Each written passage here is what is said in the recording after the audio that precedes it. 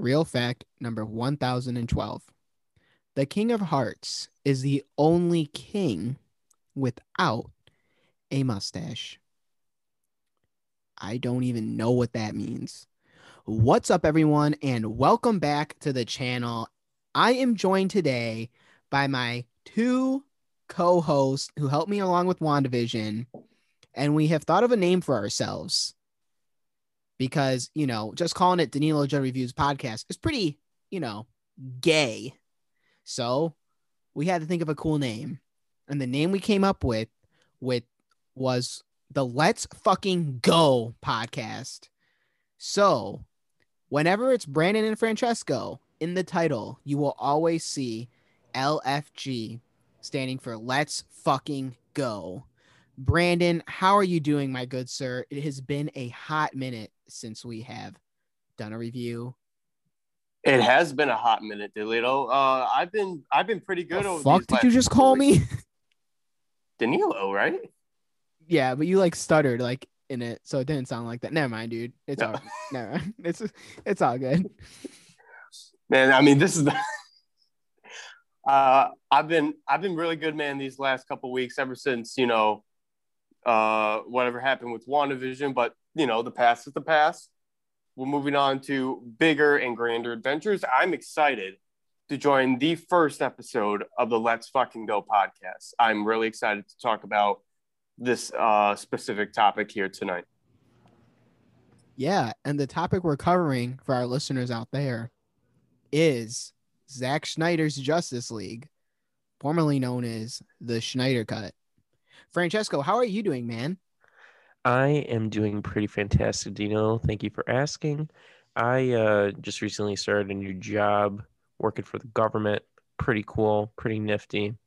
And also I just really missed, reviewing with you guys because I always had a lot of fun. It was fun doing WandaVision. I really miss WandaVision. And now I'm really excited because we're going to be going to, like what Brandon was mentioning, bigger and better things. And I'm really excited to be talking about the Snyder Cut today because this is a very interesting movie, and we've been waiting for a really long time. And we have a lot of thoughts and opinions and theories, and I'm really excited to talk about that with you guys today. Yes, this movie has been the talking points of talking points for how long now? It's been a week. It's for years. Yeah, even years at this point. And we finally got the cut that fans have wanted for years. And so it has just been the topic of conversation because we're finally seeing a movie we've all wanted to see if you're a DCEU fan, and also because of the runtime. I think this is the longest comic book movie. Am I right on that? Where it clocks in at 4 hours and 1 minute? I believe so. Because I think Endgame was 3 hours, I think, exactly. Yes. And so that's what we're going to be talking about today, guys. The 4 hour and 1 minute cut of Zack Snyder's Justice League. Who wants to try and summarize this thing before we really get into it on what we like, what we don't like, and just we're going to go from there. We're kind of just going to go in order of the movie. It's not going to be too structured where we're going to talk about every part, because this movie was broken down in 6 parts, and a lot of things happen, as you guys can probably tell. 4 hours, a lot of shit's going to happen. There's a lot of exposition, there's a lot of action, and there's a lot of story, and we're jumping from character to character multiple times throughout this film. So, does anyone want to try and give? Sure, I'll do it. Oh, Francesco, let's fucking go. So I actually had I have a little bit of synopsis already planned and written out. So this man was ready at the arms. Yes, I love writing the. I love writing this. I do love writing the synopsis. It's just I think it's a fun part of this. This fucking podcast. Okay, anyways, so the synopsis is basically fueled by his restored faith in humanity, inspired by Superman's selfless act of killing himself, Bruce Wayne enlists newfound ally Diana Prince, aka Wonder Woman, to face an even greater threat. Together, Batman and Wonder Woman work quickly to recruit a team to stand against this newly awakened enemy known as Darkseid. Despite the formation of the unprecedented League of Heroes, Batman, Wonder Woman, Aquaman, Cyborg, and The Flash, it may be too late to save the planet from an assault of the catastrophic proportions, or maybe it won't. That was the summaries, ladies and gentlemen. Now we're going to get right into it. But for starters, I want to ask, I guess, a question. Who here has seen the Whedon cut? I have. Francesco thankfully has. not have it. Brandon has not. I have seen half of it. I haven't seen the full thing. I'm not going to torture my soul. Brandon's soul is not tortured either because he's just saved himself from that dumpster fire that was the film. I was barely saved. It was just shit. say. It was shit. Like a So steaming pile of Francesco, shit. talk to us about that when you saw it and what the hell you were thinking before we get into the review. Like when you came out of the theater, you saw it in theater, right? Yes, I did. I saw Okay. it. I saw it the day it came out. Like Jesus, I was dude. I was ready. Like Yeah. I really thought You ain't getting your money back. No, I didn't. Time. No. See, here's the thing. I saw the Whedon cut. The Whedon pile. Whedon Snyder cut. So I saw the Whedon version of it, and I have to say it was completely garbage. I thought it was absolutely terrible because like the first first minute of the goddamn movie was Superman's face. I was so pissed at that because the CGI was just shit because of course Henry Cavill was filming Mission Impossible and he had a mustache for the film, and he can't shave it because of contract purposes. And so what happens? They have to CGI his damn face.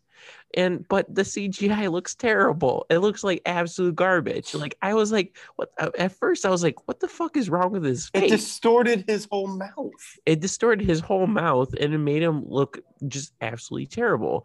It looked like he had cotton balls in his mouth half the movie, it seemed like. Exactly. And another thing too is that the humor, like they try so hard, like especially because Joss Whedon like originally directed the first two Avengers movies. Yeah. Yes, first two Avengers movies. The first two Avengers movies, which were amazing movies. They were fantastic. Oh, how the mighty have fallen. Oh my god, I was so distraught by like such a catastrophic like event such as this because it was just terrible because they're trying to make DC characters funny. It's like it felt weird. We didn't try to be like Marvel. Yes, we didn't try to. It seemed like to incorporate some of the Avengers jokes into the DC universe. But the thing is, it doesn't work because DC is it's a totally different tone compared to the Marvel universe. Yeah, and also there's the reason why Whedon stepped in was because Zack Snyder was filming it. He was the main guy. He did Batman v Superman. Mm-hmm. He's filmed Justice League. Rumor has it he was like almost done. Like he was in post-production, I believe, and he had like maybe a few more scenes to film possibly. He was like, let's say he was like 80% done. Yes. In his film. Yes.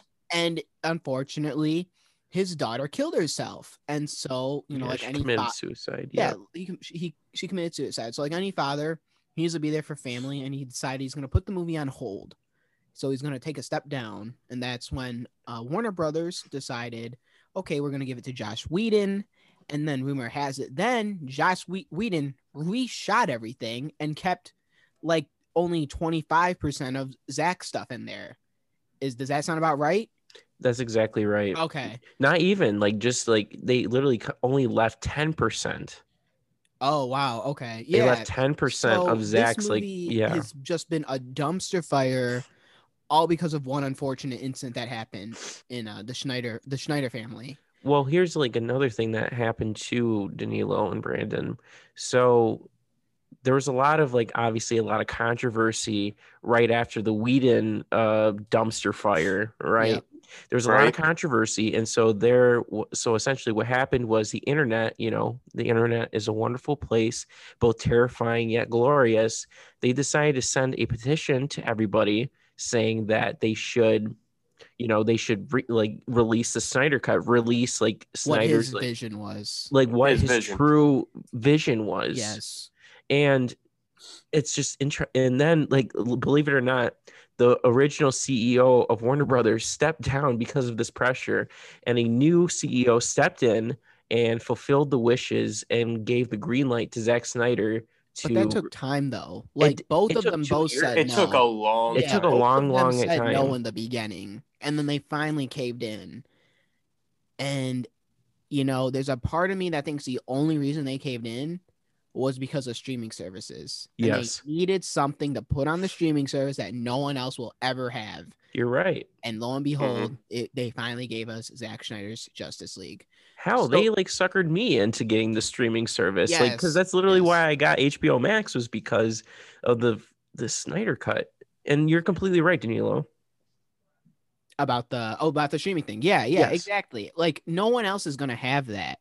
So that was just some backstory about the Schneider cut. The Whedon cut's ass, but it was ass for a reason. A lot of people got involved. The studio, it sounds like, and we'll talk about that at the end. The studio was involved since 2016. It was way heavily involved. Yeah, it was like, I'm gonna bake cookies for my grandma, but It's not going to be the same Hussein's recipe. Saddam Hussein's coming over and giving his recipe as well.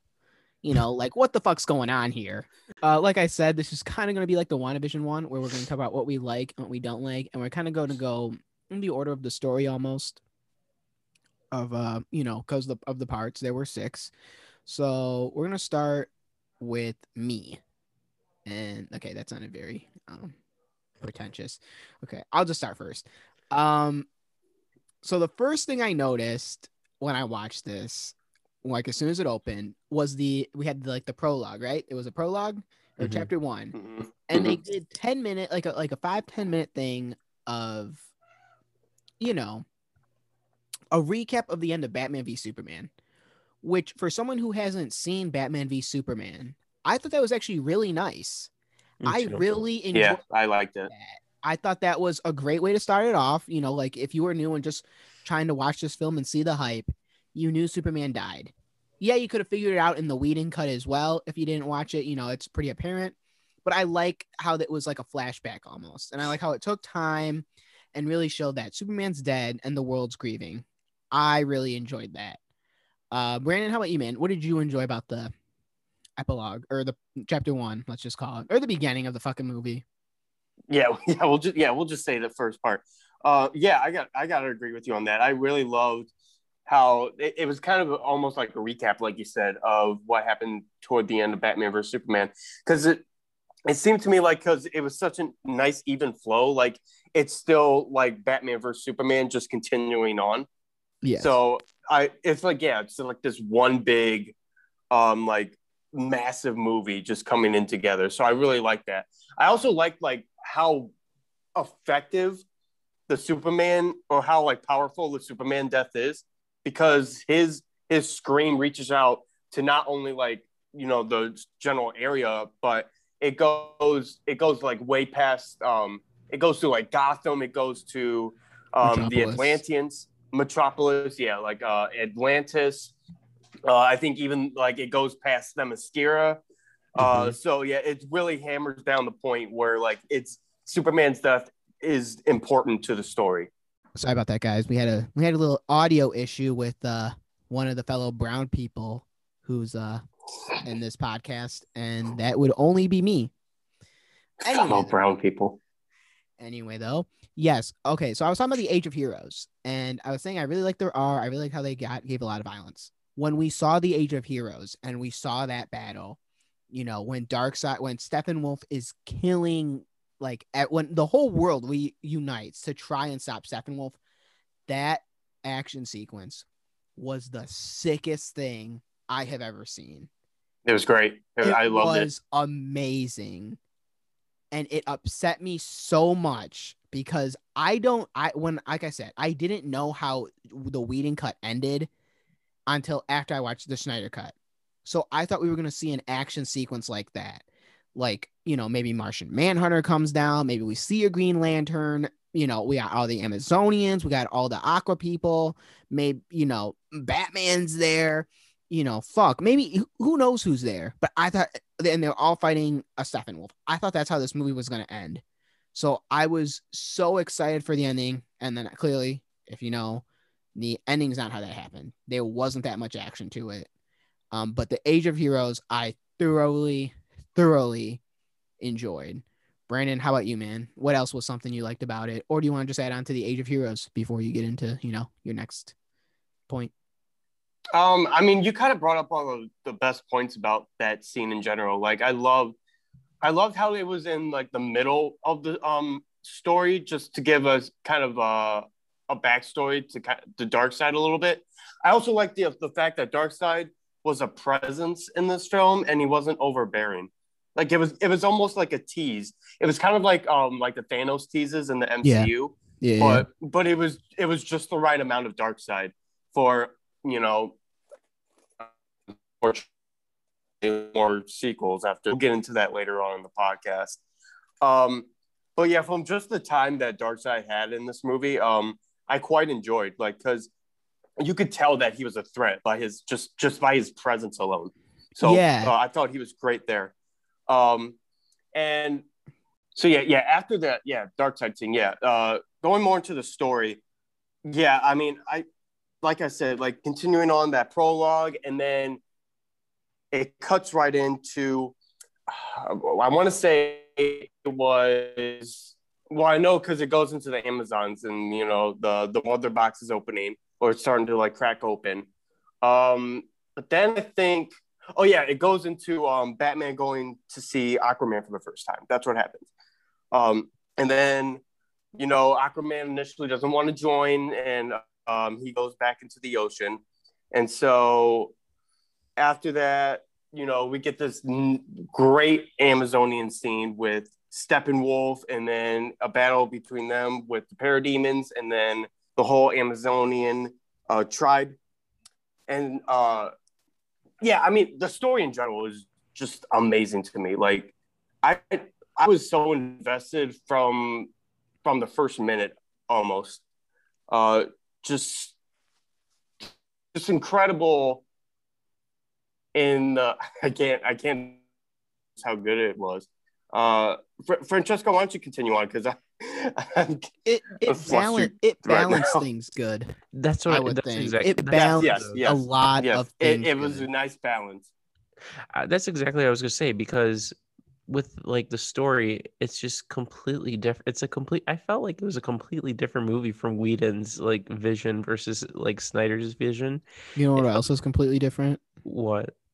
The King of Hearts, because it's the only king without a mustache. Didn't have a mustache. That's a good fact, Danilo. But anyways, about the story, I loved how it was just like completely different from, because they actually worked on the story. They actually gave the story more depth, for like the setting, the characters, the mood, and they just Snyder. With Whedon, he was just rushing everything because, like, at the time, they were just rushing to catch up with like the Marvel like popularity. I just felt very rushed. Mm-hmm. Versus Snyder, he's like, slow down a little bit. Let's relax and just like enjoy the story. Enjoy the story of like the heroes and the characters and their motivations, and just understand like the dilemma of what's going on. We're gonna have this new age of heroes that everybody's been wanting and they deserve. And Zack Snyder knows exactly what he's bringing when it comes to the story. I mean, yeah, it's not really the strongest dialogue in the world. That's the one thing. Yeah.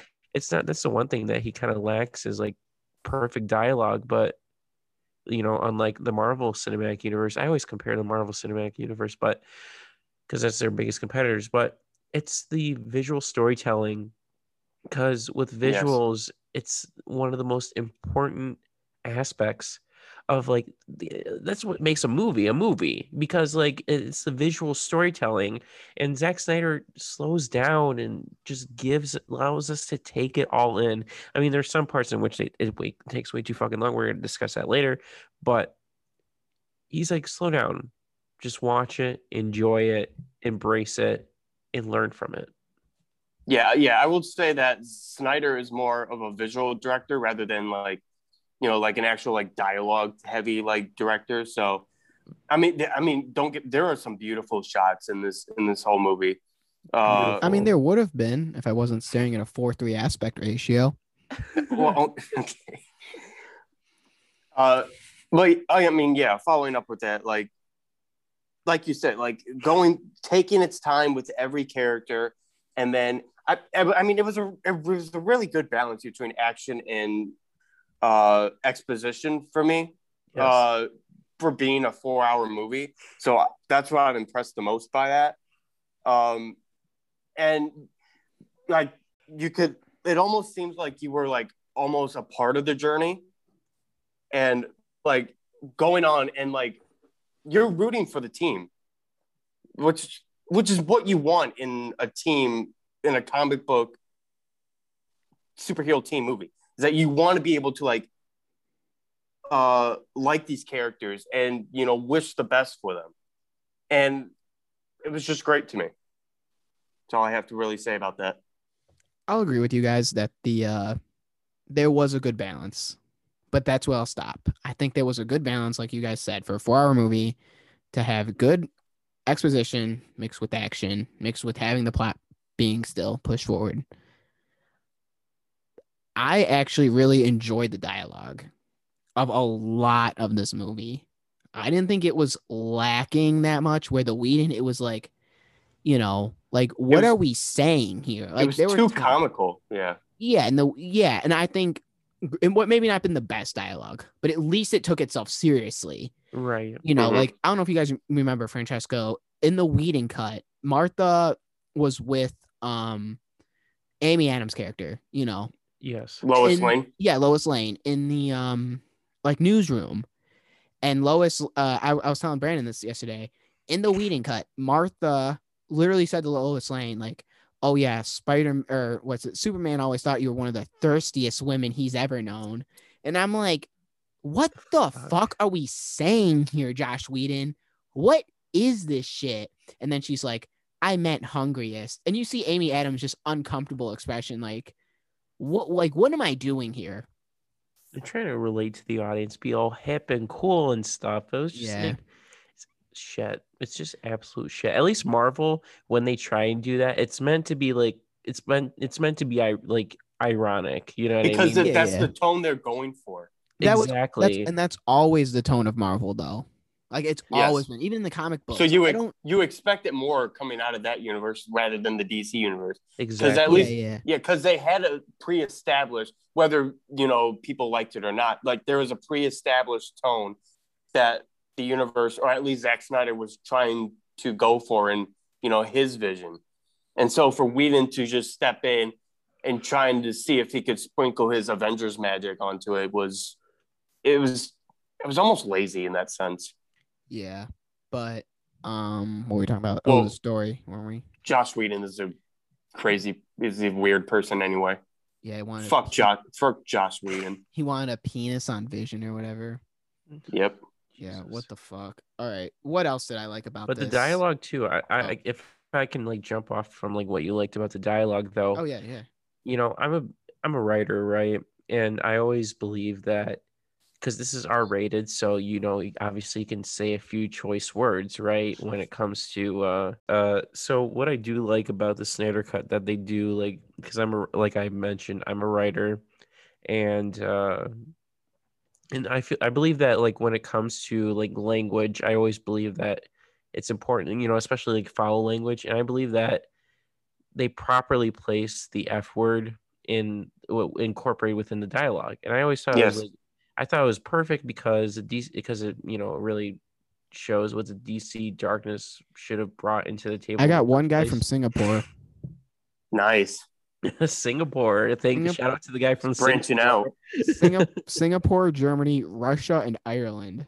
Wow. What a weird fucking demographic. It's like less than 1% though for Russia, Germany, and Singapore. Ireland has 2% of listeners. Awesome. Shout out to Ireland. Right, keep going. But and also it's like it's because it's differs in comparison to like the kid friendly Marvel like movies. You know what I mean? Yeah, they say the word shit and Yeah, piss. it's PG-13, It's so PG-13 they kind of can get language. away with more of the like. They're more slightly top, like they're more attainable curse words. So like Yeah. damn or shit. Like we'll say that. Right, but they can't say like, see you next Tuesday or fuck. You know what I mean? They can And say fuck twice if they want to. in what? In PG-13 movies, Wait, really? I you can didn't know say that. fuck 2 times in PG-13. That's No, right. That it's two is times or 1 time. You can say it two It's times or one one. time because I Yeah, remember in like Breaking Bad, they like on like television, they can only say the F word once. Because I remember Breaking Bad, they would only no, use the F word once per season for like, overrated show. but I'm using this as an Overrated example. show. I'm using this as an Get back onto the Snyder cut. I hate that show, except for the last season and the second to last episode. well, here's the thing. To get back into the Snyder cut, because Daniil doesn't know what good television is. I'm just kidding, but I'm just kidding. We all know good television. We all know good television because we love WandaVision because that's the greatest fucking show ever. Anyways, so the thing about that they use the F bomb is that it was not forced. You know what I No, mean? yeah, And you're that's what Yeah, I right. that's absolutely exactly loved right. about it. And yeah, that's what I really liked about the I, language I and think the they only said the F word twice, I think, in that whole entire movie. twice or three times because I remember Batman said it. Batman said it twice, and then who said it the I, other time? I think Cyborg's dad said it once, I think. Yeah, yeah. He So did. Batman twice, Cyborg once. I liked Cyborg's dad. I thought he was a cool character. I I really Funny you should did. really liked mention. him. What a wonderful segue into what I like next. Cyborg's arc. Yes. Yes. I really, there are only, in my opinion, there are only two fucking characters who go on an arc in this show and in this movie. One of them's Flash and one of them's Cyborg. And I think this, 100% agree. 100% agree. and I But think you know this why though? Cyborg arc was very, very good. I loved how he didn't like his dad, how he kind of cursed him, because he like it was a blessing in a disguise almost. He was either gonna die or he was gonna be turned into the cyborg thing, and he Hmm. was turned into a cyborg thing, and he hated his dad for it. And I thought that arc was insanely cool. He hated himself as well, but then he was finally like, shit, I need to do something. I need to be a whatever you call it, a Justice League. I didn't know what the Be term a was. hero. Be a hero. Yeah, that's it. Be a hero. I need to be a hero. And also with the Flash, I think the Flash's arc was great as well. Wasn't Hmm. really a big arc, but I think it was solid. And those were the only two arcs I noticed in this entire thing. I really liked like the arc of Flash too because like it was simple yet we understand the character. We It's understand relatable. yeah, it's relatable and we understand what the character is and his motivation. And it's simple because like, he wants to bail his dad out of jail. He's a criminal justice major and his dad says like, "Oh, don't waste your life on me, like get a real job."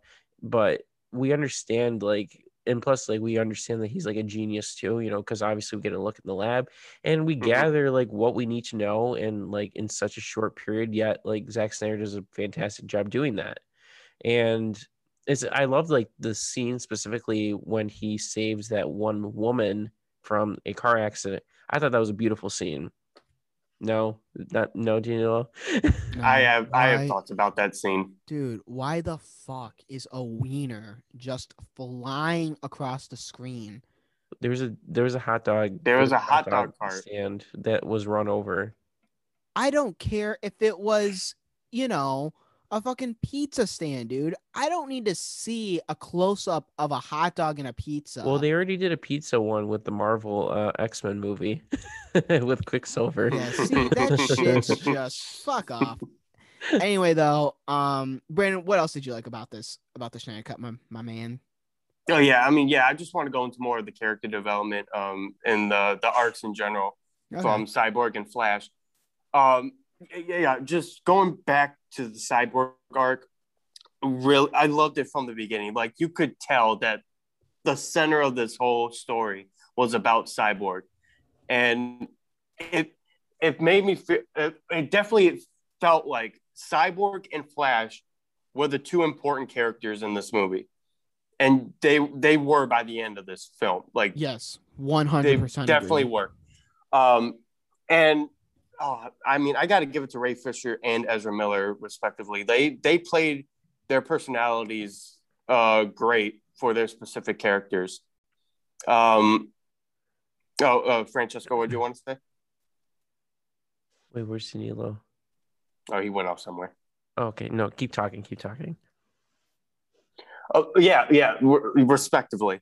And yeah, Cyborg's arc was relatable as well. Like, the struggle with, him and his father, their relationship, and like how his father was never there in his big moments, and like his father trying to reconnect with him through like the use of, him turning him into a cyborg. So, Cyborg resents that. And I mean, just from my knowledge of what the Whedon cut was, having not seen the film and based on what you guys have seen, I thank fucking God I've not seen the Whedon cut. No, you're Because you're coming with innocent intentions just watching the Snyder cut, because it would like completely dilute your. Yeah, it's like terrible. But like anyways, continue. Cyborg didn't even have an arc in the He did Whedon not. cut. He literally did not. It was just simply just like, like it just blatant, like barely implies that he has a struggle with his father, and then it just cuts to like, because it only shows like the window scene, and that's about it. We don't have any other story. And I love the tape recordings too of like what he has, like what his dad says to him. And yeah, that's the most crucial thing about the character arc, because that's what really turns him into a hero. And like, especially when he reassembles, like, because when he like after he crushes it and then reassembles and plays the last part for his dad, it just completes the character of Cyborg in the film. And I love it. It really does. I mean, yeah, I mean, I really love Cyborg's father. Like, the portrayal of him was really good because he wasn't that damsel in distress character. He wasn't. Like, he was actually helpful. He was helpful character. He was a scientist too, which helped him be even more important. He was important to the integral of the story too. His whole sacrifice when he eventually he sacrifices himself and kills himself in that little chamber before Steppenwolf can get to that other mother box. And he was just, I mean, you had an actual reason on why he was doing it too. Like, there's a redeeming factor to him. There is. To Cyborg's father. Where like, yeah, like, I mean, it probably wasn't the best intention, but like, I could understand why he would want to do that from, him being a scientist and like having that capability to do that. So I really liked him. I also really liked that sidekick that he had. I think it was like Ryan Choi. Yes, he's like an actual character in the DC comics. He was supposed to be the Atom in a future movie. Yeah. Or I don't even know if that's still going on, based on the DC plans. But he was originally supposed to have a movie in the Snyderverse. But I actually really liked his character too. He came off to me like a Jimmy Woo type character. He did. Not with that. Really? The Cyborg's dad? I mean, no, his the other scientist. The Asian one. Yeah. I got 100%. I got like Jimmy Woo's vibes from him, but I mean not because he was Asian, but like he had that like likability to him. He had that charm. Yeah. He had that charm, yeah. And he wasn't a dick either, which I really liked.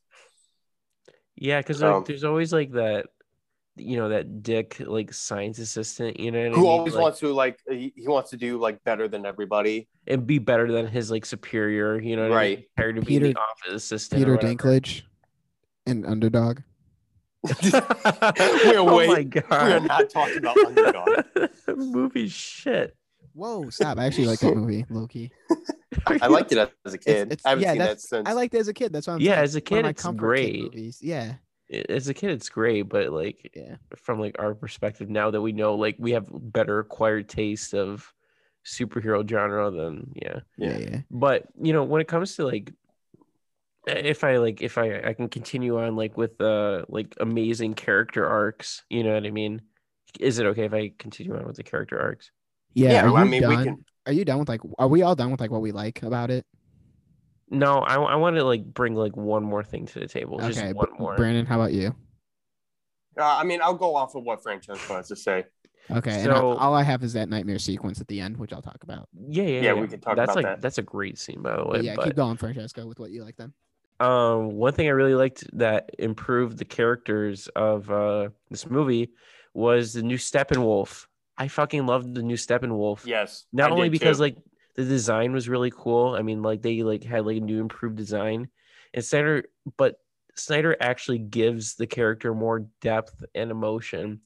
For example, when he finally meets Darkseid, you can see him shed his armor in contrition and allegiance, and you can Hmm. see the new and improved CGI emotions. You can see his eyes of fear and just There's actually, awe. yeah, there Well, you could he looks actually. menacing. He Yes, he does. does. Like He does. Brandon's That's what I saying, liked he about him. has a presence in the film. He doesn't look like this little twig alien gray He thing didn't. running He didn't around. look cartoony like in the Whedon cut. Yeah, In the exactly. exactly like in the Whedon cut, he was just a bitch. Like it was just like he was just like a very hollow, very like two-dimensional character. But with Steppenwolf in There this was a film, reason though, for him. There's a reason why he's doing it. exactly like him and the parademons, and it's like that whole arc because because if I remember correctly, he fucked up one time and he's trying to make amends with Yeah. Darkseid. Owes him like 50,000, 500,000 Fif- worlds, is it? 50,000 worlds. 50,000 worlds, yeah. That's crazy. But Whatever Thanos the only did it fuck with that one. means. I was gonna say Thanos only did it with one snap, and it was like all life, period, or half a Mhm. life period. Yeah. But anyways, but I just love the new Steppenwolf because we actually have like a character with a purpose, like a villain with not like I would say he's like a secondary villain or secondary antagonist, Really? but well for like this. Well, it's kind of I would like to look at him as kind of like a Loki from like the Avengers. You know what I mean? Yes, I would yes. like to look at him Okay. like, yes, he's like the antagonist of the film, Yeah, I but the got you. main He's not antagonist the overall villain. exactly. That's how I like to look at Steppenwolf. And I love the character of Steppenwolf. I thought he was like excellent in the Snyder cut versus with because his name is it's by I can't remember. It's like a very Irish name. It's like Sarayan Hyans or something like that. He Bro, did a stop. fan. I have He Irish loved. listeners. Oh yeah, shit. I should definitely Okay, it's Saran Hins. Kieran Hins. Kieran Hans. There it is. I want Captain to make Hans. Kieran One Hans. vision. Thank No. you. But anyways, I thought because he was initially very upset that a lot of his like good scenes were cut because he saw the original cut The of Snyder like Cut. yeah, he saw the Yeah. Snyder cut and he was really pissed because with the Snyder cut it actually shows like the character's full arc and full story, and he was just like he felt like his character was hollow with like because like it was like pretty much just like pretty much shit on by Joss Whedon, and I'm Yeah, really pissed exactly. about that. And I felt really bad because like all these like actors knew they're like Joss Whedon. Like I remember It looks like they Christopher were Nolan. forced to say half the dialogue, dude.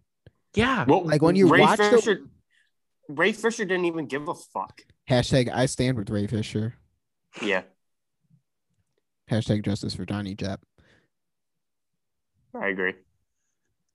I don't know why you're laughing over I that, don't, I Francesco. don't I don't Do know you have I a don't know problem? how to like respond to that. You But say you say you agree.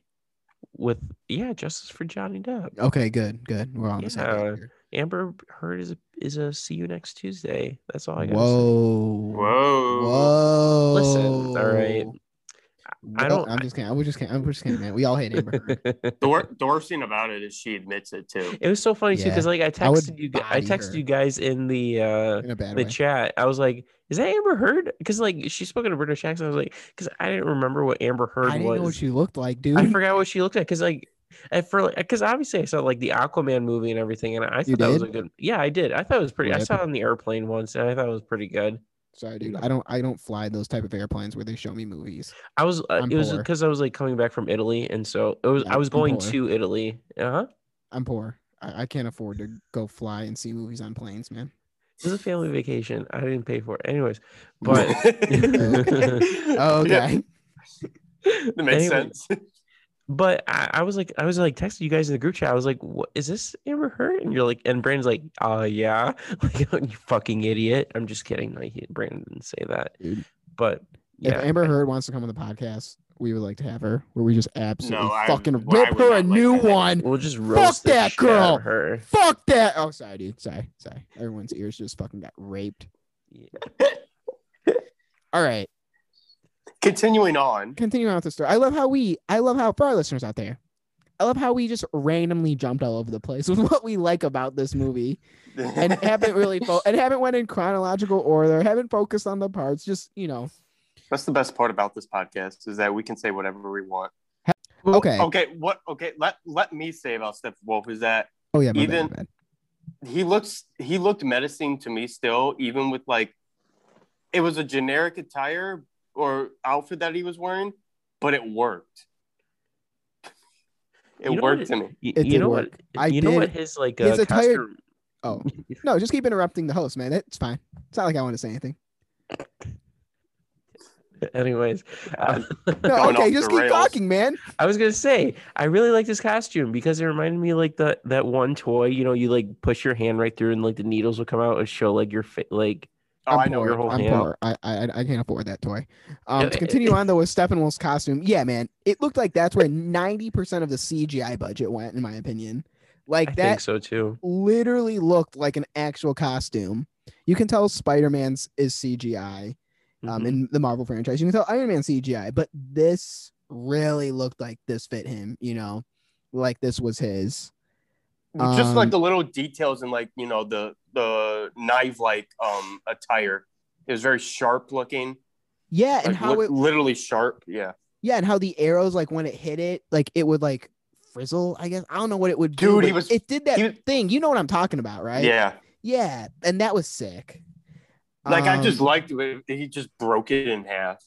Oh, that was. It was like dope. it was nothing. Like it was nothing. The Amazonian scene was fucking fire. It was amazing. What else do we have here? Okay. I guess I'm gonna go into the last part if we all are kind of set our dues with what we like. Everyone good here with what we like? Yep. I think so. Okay. So I'm gonna talk about the last thing that I liked. And it's at the very end of the movie. It is the nightmare sequence. Mm-hmm. I never saw Batman v Superman. I only saw the nightmare sequence of that. And I didn't when it was nightmare sequence, I thought like that was a scene in the movie and it wasn't like a nightmare, if that makes sense. Like I thought it was just that's what they called that scene in the film. I didn't know it was like supposed to be a vision or anything like that. It's it's kind of like their Injustice arc, it seems like. Exactly. And I saw the clips on YouTube and it was really sick. Like I really liked that. And then obviously the Justice League had it, and now we have Zack Snyder's Justice League have it. And this scene was the best thing about the entire movie. In my opinion, it was I agree with you. Only redeeming thing about this movie. Kind of describe what the nightmare scene was about to people who haven't seen it. Yeah, please do, Brandon. Please do. Okay, yeah. I'll briefly mention it. No, that's fine, man. Not like I was just talking about how I had a hard on for this scene. No, yeah, go right ahead, Brandon. Go right ahead, dude. He's so mad. Go right ahead, man. Why are you mad, my dear friend? Because this movie is ass. Dude. And we will get to that in the next segment. I will fight anyone who says this. If you watch this movie 20 years from now, hell, a year and a half, 2 years from now, you're hard on, you'll have ED for the rest of your life when you watch this movie. All right, Brandon, let's hear about the nightmare sequence since you wanted to just interrupt the host of the Let's Fucking Go podcast. That wasn't me. Oh, little shortcakes mad. Yeah, angry man syndrome, bro. Napoleon. And speaking of Napoleon, he was a king. And if he wasn't, I don't read, so you can't correct me. And speaking of kings, according to Snapple, number 1012, the King of Hearts is the only king without a mustache. All right, Brandon, for our listeners out there, give them an introduction to the nightmare sequence so that I can say why I just absolutely loved it. Yeah. I'll talk about like what actually happened. So this was toward the end of the movie. It's like it was a part of the epilogue that was for the final, what was it, 20 or so, 25 minutes of the movie. It was the last like 20. It was about probably like, I don't know. Well, it had 20 some minutes. interruptions during the film as well. Remember, we saw Wonder Woman, she's dead. We saw Aquaman get stabbed. Yeah, right. So about like 25, yeah, I would say 25. So yeah. So we get to this scene. It's kind of similar to if people saw Batman vs Superman. It's kind of the same situation with Batman in the trench coat, and then he's allied with. Let me get this right. Cyborg was a part of it. Flash, Deathstroke, Fucking and Amber Heard. Mara. Yeah. Yeah, I think that's her character's name. So they were all part of this like little group, and then it kind of assumes that like Superman's the big bad in this in that specific universe. Yes. And so yeah, they're all grouped up together, and then out of nowhere, we get Jared Leto's Joker. Right next to them, and then Batman and Joker have this conversation about what did they bring up? It was like Joker just started talking to him because he was saying some shit, and I know Joker brought up initiated the conversation because right. He just was there for some reason, and everyone was wondering, like, is he part of the team? I don't think so. We were talking about this the other day, Brandon, where I think Joker was just there because like the dialogue went, they need each other. They're like the yin and yang. And I think the only reason why it's a nightmare sequence. So Joker was only there because it was a nightmare. And he envisioned Joker being there next to him. Yeah. Now, see, I kind of differ on that and saying that he kind of was reluctantly a part of the group. I mean, it wasn't like, it's kind of like implied that he was like kind of tagged on into the group. Yeah. But I think basically the Joker was saying like Batman was the blame for all of this, kind of similar to the Injustice arc. Yeah, and how that I think was the arc that transpired. Go down. Francesco, Francesco has his hand up. I didn't know this was a classroom. Francesco, what would you like to say, man? Well, sorry, because you were like being all like, you didn't like me interrupting, so I was being polite and raising my fucking hand. You little Danilo, have some fucking dignity. Jesus, let's fucking go. All right. Anyways, so I was gonna like the nightmare sequence. It's about the nightmare sequence. I promise. So So you were saying how it was a nightmare sequence, right? So the one thing that's like interesting is that I love how you said that there's like, the yin and yang of Joker and Batman. And so that's actually true because it's kind of discussed in The Killing Joke, because they need each other. Great fucking comic. It's the only thing I've actually read. It's honestly From one DC. of the greatest comics of DC, in my personal opinion. Awful movie, but great comic. Exactly. Alan Moore, you're a fucking genius. Anyways, so what's interesting about because it is a nightmare sequence because Joker is also meant to represent Batman's insanity. Yes, he's a hero. The only thing that's different between Joker and Batman is that Joker, Batman is helping people and Joker is not helping people. But all in all, they're both insane people.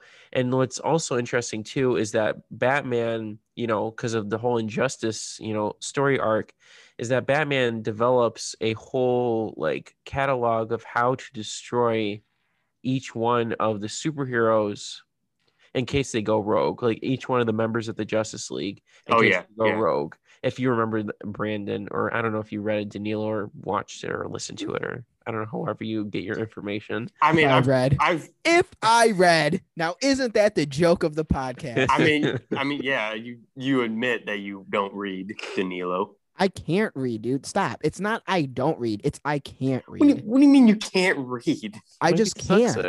I just can't, dude. Or he's just lazy. I love the nightmare sequence. It was the best part of the movie. The only redeemable part of the movie.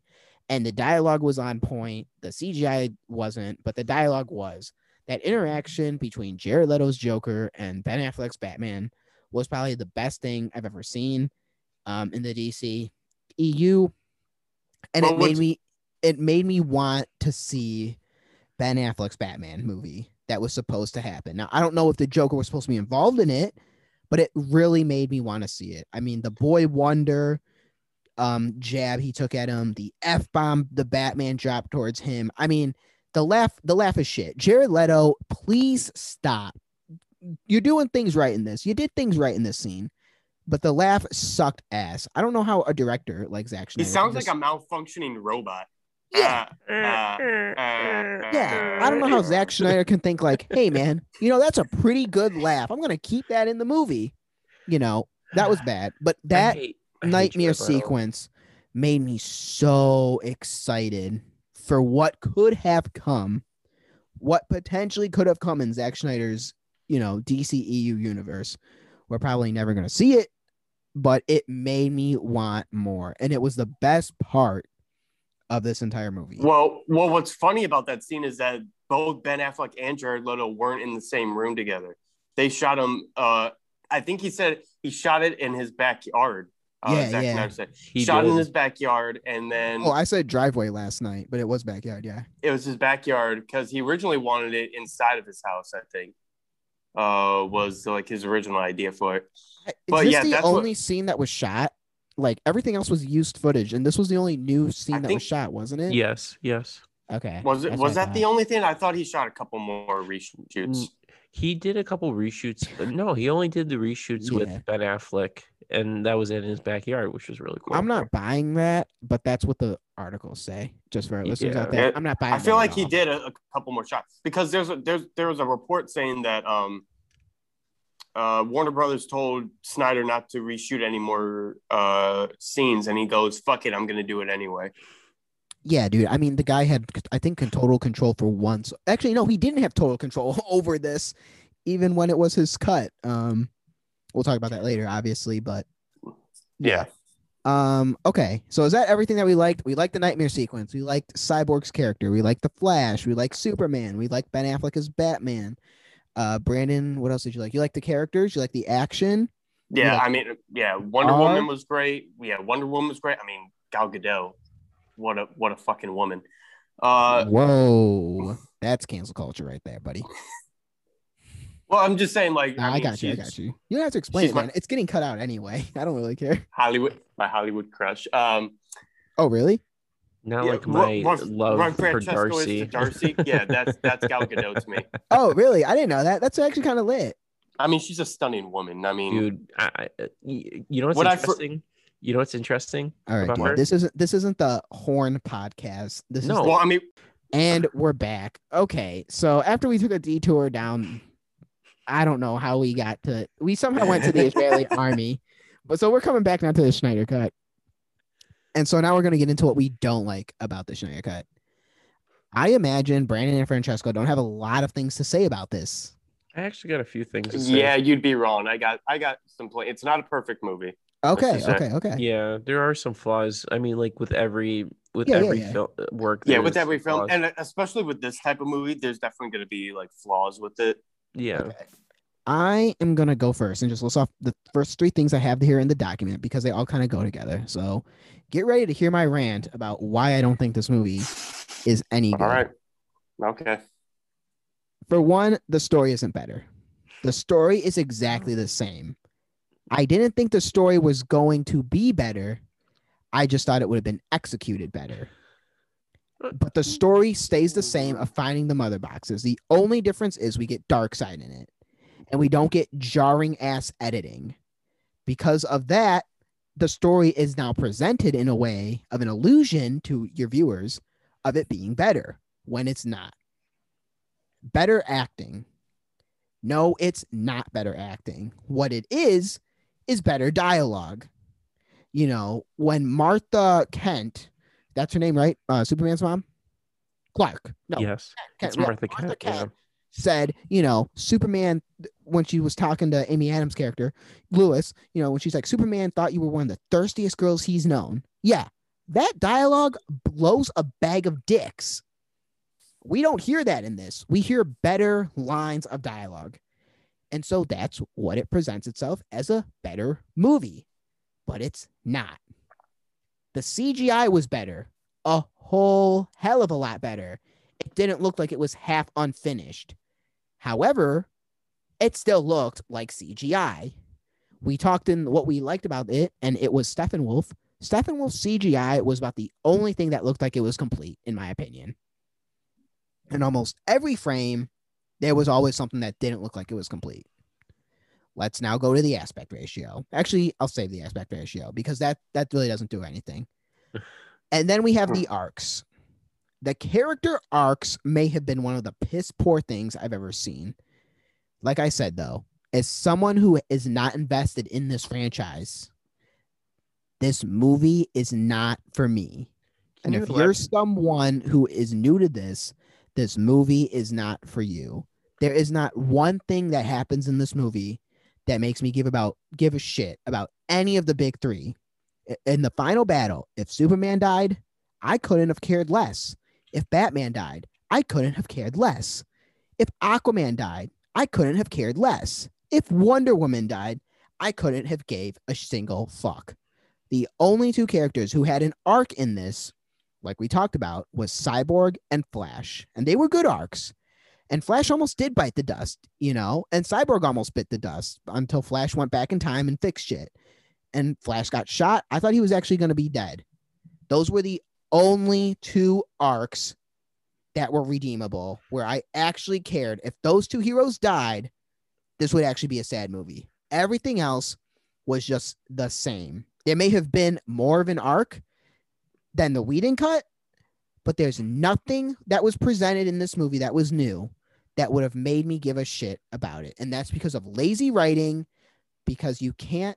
And the only reason why they did it was because they expected you to watch the other movies. But if you're trying to build a new franchise, and that's why I said, maybe they're not trying to build a new franchise. Maybe this movie is only made for the people who watch the other ones, and that's fine. Maybe it's just me who's late to the party, who's not invested in the DCEU. But if you're wanting to bring new people into a franchise, you have to at least give the characters some type of arc. And it can be a continuation arc, but there still needs to be another arc that character goes on. Iron Man goes on multiple arcs, and he goes on his big one as well throughout all of the movies. And this, I didn't see it. And I don't think this movie is better than the Whedon cut by a lot. I think it presents itself better. I think it does a lot of better things, but it's not a good movie at the end of the day. Who wants to go next now after that rant? Brandon would like to go next. Brandon, what do you have to say about the Whedon cut? About the Zack Snyder Justice League, and what don't you like about it? Or if you're just going to give me some pushback. Okay.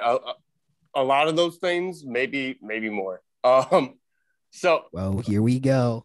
First, I want to talk about some of the points that you made.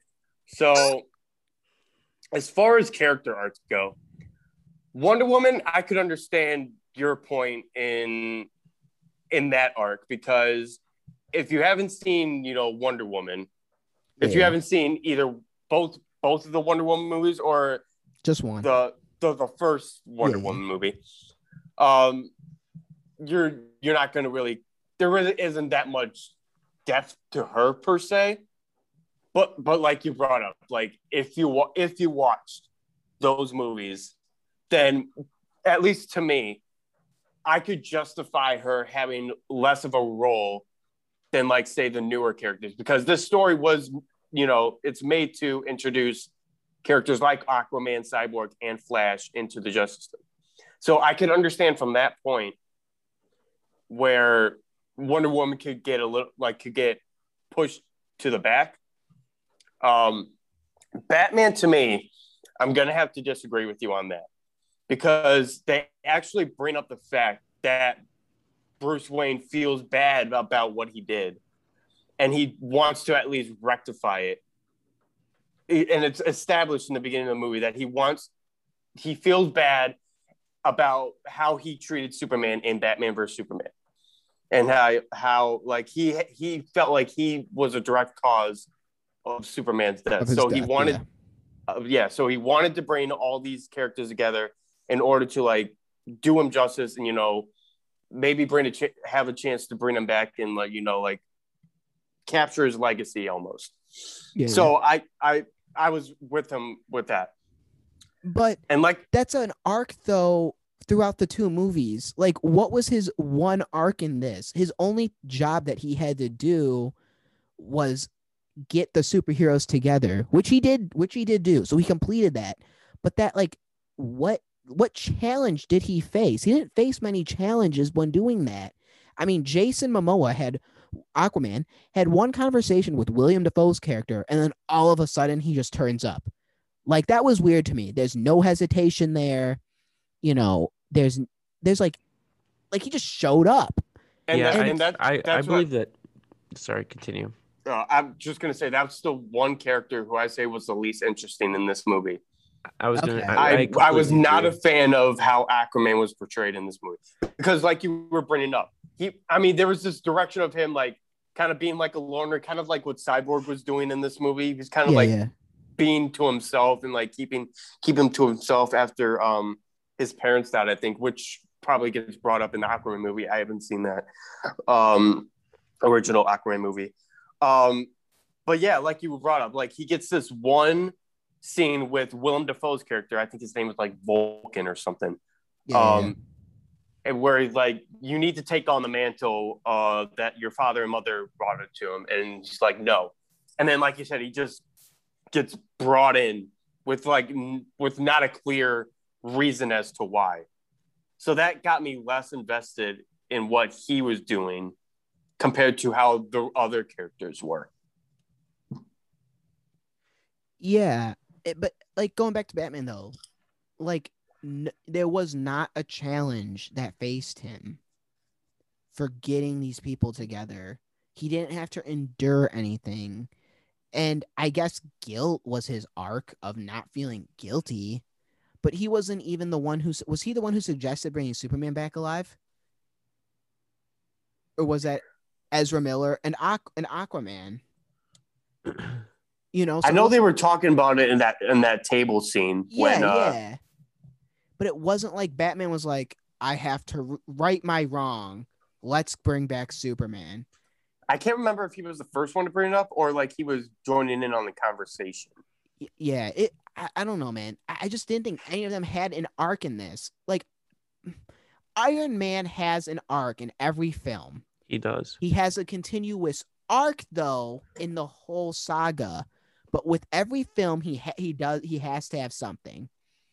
In Infinity, in Endgame, he had to sacrifice himself for the greater good. Something he would have never done in Iron Man 1, But his arc also in that was realizing that going back in the past is better than living what's happening right now, than accepting what happened. That if you have a chance to change something, you can go back and fix it. Like that, and that's a good arc, and he had his problems.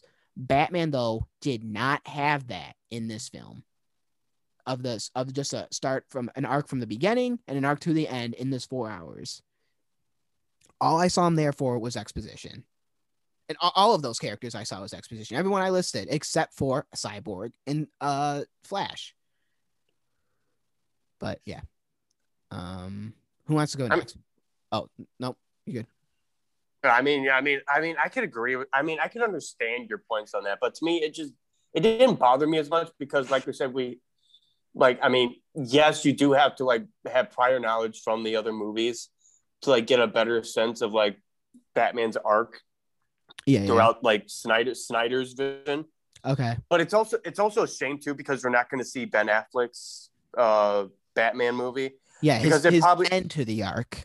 Yeah, because it definitely would have delved more into Batman's more like mental arc, and like because Deathstroke was going to be like that like challenge to him as it was brought up in Rouge, because he was going to be more psychological and he was going to be more physical than Ben Affleck's Batman. And that sucks because I thought that actually would have been a great story to tell. Yeah, and then somehow he's on Batman's team at the end too. So that's like, how the heck that happened? Like something must have changed there between those two. Yeah. Oh yeah, with the nightmare scene. Yeah, with the nightmare sequence, which would have been So cool. there must have been some like commonality or like similarity between them that brought them together. Do you But guys? yeah, it's oh no, continue. I Do you don't guys think this movie's made for someone like me? Someone who casually just watches the DCEU, doesn't watch every film, but watches one or two and likes them, or not? The Snyder cut in particular. I don't think it's Probably accessible not. to. I don't think Okay, it's accessible as Probably it not. is with like, because like again, I always like. I just love comparing DC to Marvel, Yeah, and yeah. I constantly am. And but the thing was with Marvel, it's accessible and it's understandable and it's approachable versus the Snyder cut. It's just really not. It's yeah, just yeah, it's just very intimidating because there's like so much going on, and yet they barely scratch like who the fuck are these people, and like like I agree with you with the character arcs. Like I do believe that they're weak. It's just like with someone like you, it's not a good movie. It's like really not. You're definitely not going to get as most interested out of as it. the most of that. But I mean, like Marvel, I feel like has some of those same problems too, where like they make movies without giving too much explanation of for like a casual audience. Not Yeah, to say I that's agree for with that. that goes for every movie, but Yeah, there's a good amount where you need to watch previous arcs in movies to understand what's really going on, especially with the last two Avengers movies. yeah, and Star Wars. Star Wars is like that. You can't just Right. plop down and watch 1, 6, and 9 and be like, oh, I know the story. So I get it. I was not excited for this, but I was excited to know what my reaction would to be when watching it at the end. Mm-hmm. Because this has been talked about for years. So I'm like, all right, there must be something good here. Let's turn to Brandon now with what he doesn't like about this film. Okay, so yeah, another thing I didn't like about this film, while we're talking about the nightmare scene, as is, I want to talk about that exposition arc just for a quick second, because to me, I felt like it was a lot of that exposition did not need to be there. I felt like there were multiple instances where they could have ended the movie right there, and they just kept adding on and kept adding on to it. And by the end of it, I was like, when is this gonna fucking end? Because they really could have cut so much, I want to say, fat out of that exposition to me. Because I mean, the interaction between Batman and Jared Leto's Joker was, to me it was all right. I mean, it didn't blow me away, but I mean, that portrayal of Joker was way better than the Suicide Squad portrayal of Joker. I will give him 100%. that. That version of Jared Leto in the Snyder cut was tolerable compared to the Suicide Squad movie, but it didn't need to be there, in my opinion. That not at least in that particular moment, it did not need to be there, and that probably even goes for the when Batman meets up with Martian Manhunter for the first time. Like, it was great to see Martian Manhunter in the movie, but I feel like that didn't need to be there. It could have ended right after. I think it was Cyborg's dad that gave the narration at the end of that exposition. Yeah, yeah, it was Cyborg's dad.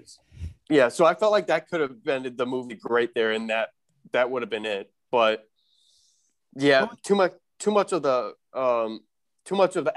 it was epilogue. What did I say? Exposition. Well, I think it was both too. There was a bit too much exposition. Oh yeah. Well, yeah. I meant to say epilogue, but yeah, following up on that, this movie did not need to be 4 hours total. Definitely, there was way too much exposition and way too much slow mo. Like, yes. Like, 10%. I completely 10% of this movie was just slow motion. And yes, I completely understand when it's needed for the flash scenes. Yeah, I get that. But when you use it for the Amazons, when you use it for Wonder Woman, when you use it for fucking Aquaman of all people, you don't need that much slow motion in this movie, and that's what kept dragging on at points. Like this definitely could have been cut down to at least 3.5 hours to me. Oh, for sure. And going off your quick point about the epilogue being a bit like, overzealous, I guess would be. It felt tacked on to me. Yeah, tacked on. That Martian Manhunter scene, it was cool, but it then asks questions at the end. Martian Manhunter disguised himself as Superman's mom and then went to go see Amy Adams. And then at the end, Amy Adams is at the house with the mom, and so she must have been like, "Oh, thanks for visiting me." And Marcia Clark or Kent's probably like, I never visited you, and I get, and I know what he's trying to do when he's with all these things being tacked on. I understand. He's trying to flip off Warner Brothers and, make them make his next few movies, but because it does feel tacked on. Yeah. HBO Max is completely different from Warner Brothers, even though it's under the same, umbrella. Like HBO Max has definitely different, views rather than like Warner Brothers. So I can understand he has more leeway to that sense. But the Martian Manhunter, while it was cool to see Martian Manhunter, he did not need to be added into this movie, especially now knowing that there's not going to be another Snyder first. I mean, cross my fingers that hopefully this gets restored. I think there will be. As much as I don't want it, I take that back because I did like the Nightmare sequence, but as much as I don't want to hear people want it, I think because there's so many, I feel like they're gonna eventually say, you know what, Snyder, we're gonna have you come back on. Notice it's just gonna be. Oh no, continue on. I'll just go off of you. Notice how they're not releasing the numbers for what the Snyder Cut's doing, but they did release the Wonder Woman numbers and the Little Things numbers very soon after. I think the Snyder Cut did 1.8 or 1.9 million that first weekend. Oh, okay. And that's do we know how much Wonder Woman is? That more than Wonder Woman? I think no. Wonder Woman 1984 did more. Oh, wow. I think it did about 2 million. Oh shit! But this a little bit more than 2 million. This wasn't far behind, and this was 4 hours. So it was 4 hours. So I figured it would have gotten more people involved, but I mean, a lot of people don't want to spend $15 a month for HBO Max. Yeah, especially after what they did with all those movies saying they're all same day release or whatever, and without any. They're doing concurrently with theaters. So but I agree. It was tacked on. Yeah, I mean, Another point I want to say is that the music. Okay, let me say this again. The score for this movie was great. The soundtrack that they decided to use was not good. Especially 100% agree.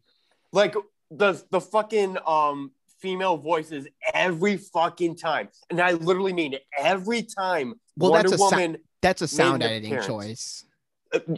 Sure. Yeah, I got you. But literally every single time Wonder Woman appeared in the fucking movie, they had to incorporate the female singing. It's like, yes. Hey, don't forget the Aquaman singing too. Just the camera. The Scandinavian women. Yeah, the camera just holds on like 5 Scandinavian women. Okay. Let me say something about that. I didn't mind them doing it, but once Bruce Wayne left, they didn't need to keep it in there. Yeah, once he left, it's like, why am I just watching these women sing? It made sense for like when Bruce Wayne was there. But it went on for like 2 more minutes, and then one of the girls was sniffing Aquaman's shirt after he took it off. It was weird to me. I felt uncomfortable watching that. I just really missed, like, with the Wonder Woman like theme song. I like the original Wonder Woman theme song, like with her standalone. Yeah, it's like so good. I don't understand why they didn't incorporate that into the movie. It almost sounds like Tarzan yelling. I actually liked this new score better than the do-do-do-do. However, when I heard it every single time Wonder Woman entered the goddamn screen, I was done with it by the end of the movie. It was literally every time.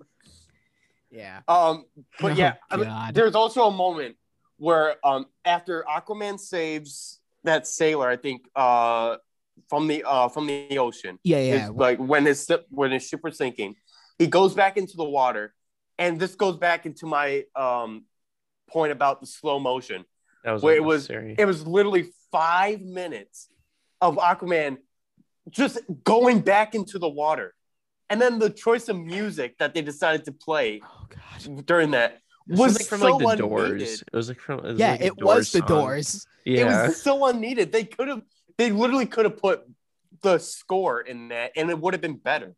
Shout out to Mr. Davis. The only reason I know the Doors is because we watched Apocalypse Now. That's true. Francesco, what did you not like about this after we talked about the Amazonian music, the score? Well, it was the that tacked on Martian Manhunter at the end, all those in the epilogue, all those things that were just tacked on is the big F you to Warner Bros. That's like the thing, like the big F you to Warner Bros.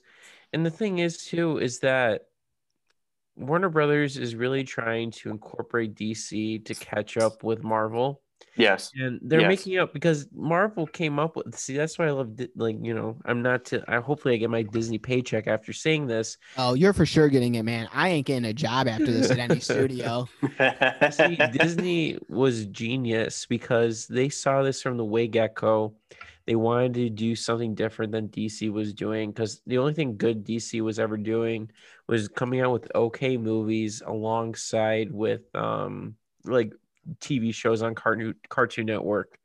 But the only thing that was good about it, but it just is just so, like, I just don't like it because they tried so hard to be like the event. Justice League was trying so hard to be the Avengers, you know, because we have Darkseid, you know, who is like just a sad and just like not like sad, but it's just like an empty Thanos, and there's no, in my opinion, I don't think, I mean, like, yes, the action scenes are really good.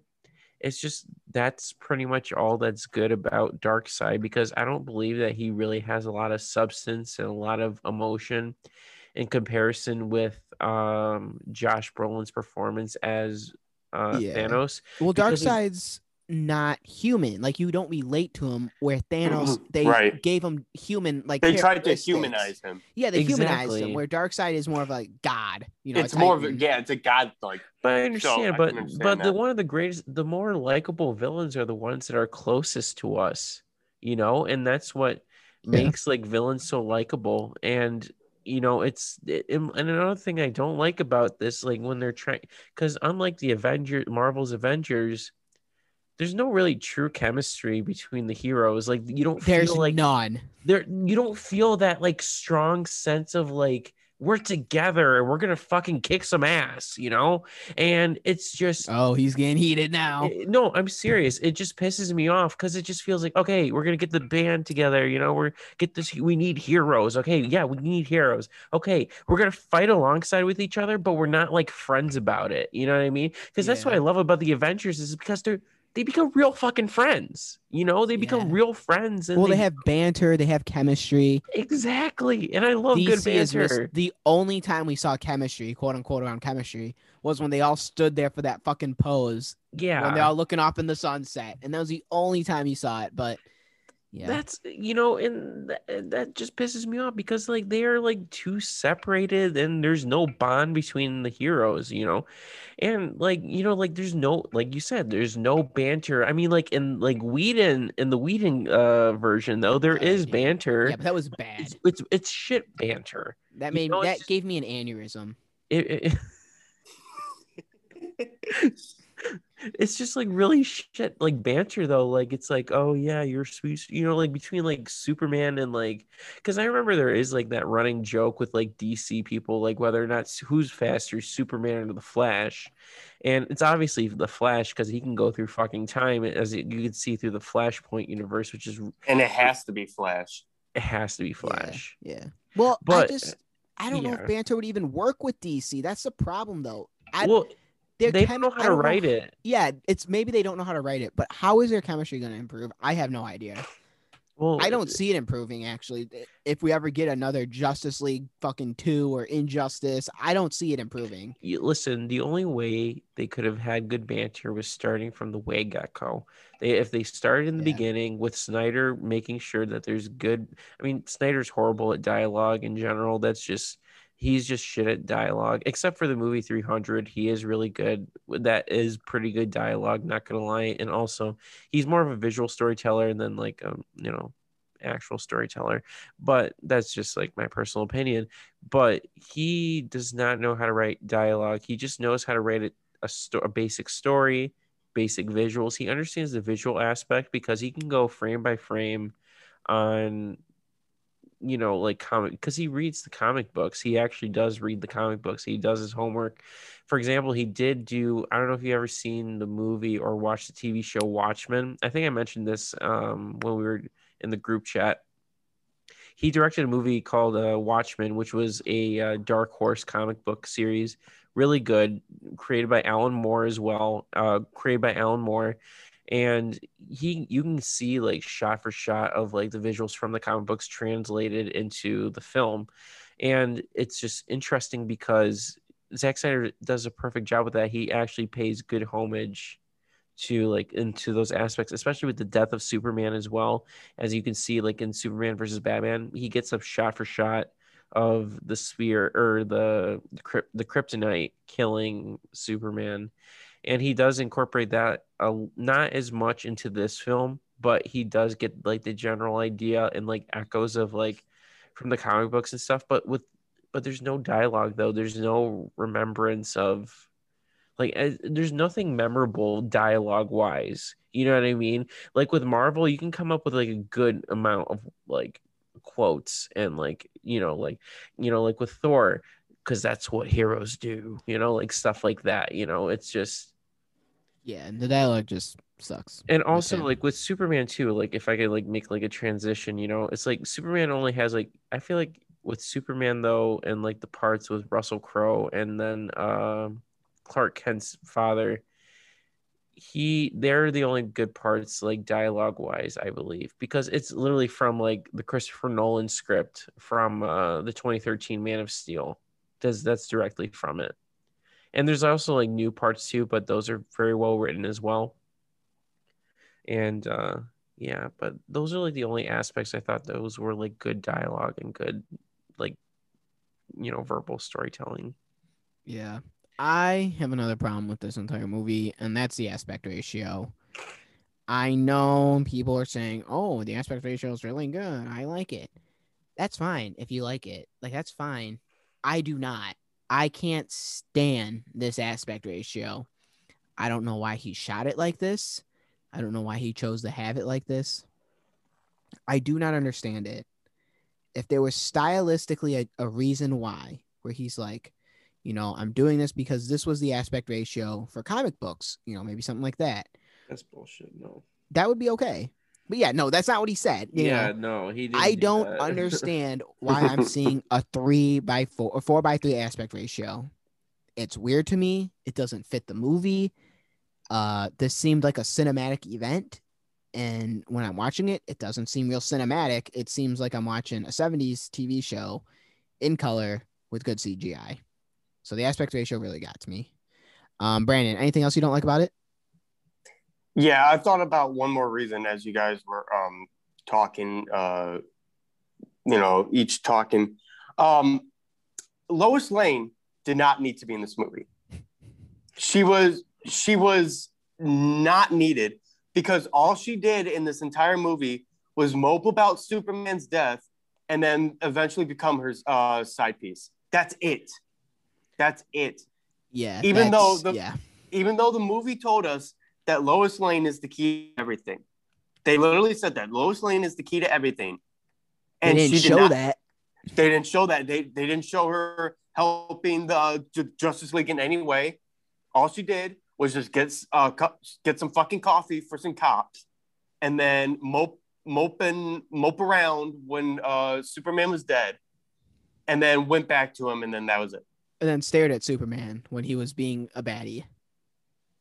Yeah. So he could, he could remember him. Yeah, I agree with you there. I don't think All Lois Lane needed to all be she in it. literally did was just stop Superman from killing Batman. That's all she did.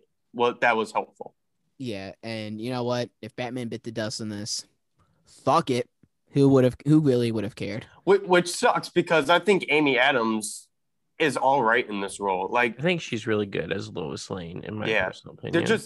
they don't seem to give her that much to work with, and that Yeah. goes back to Batman versus Superman too, Yeah, because I agree. they don't get the dialogue doesn't help her character at all.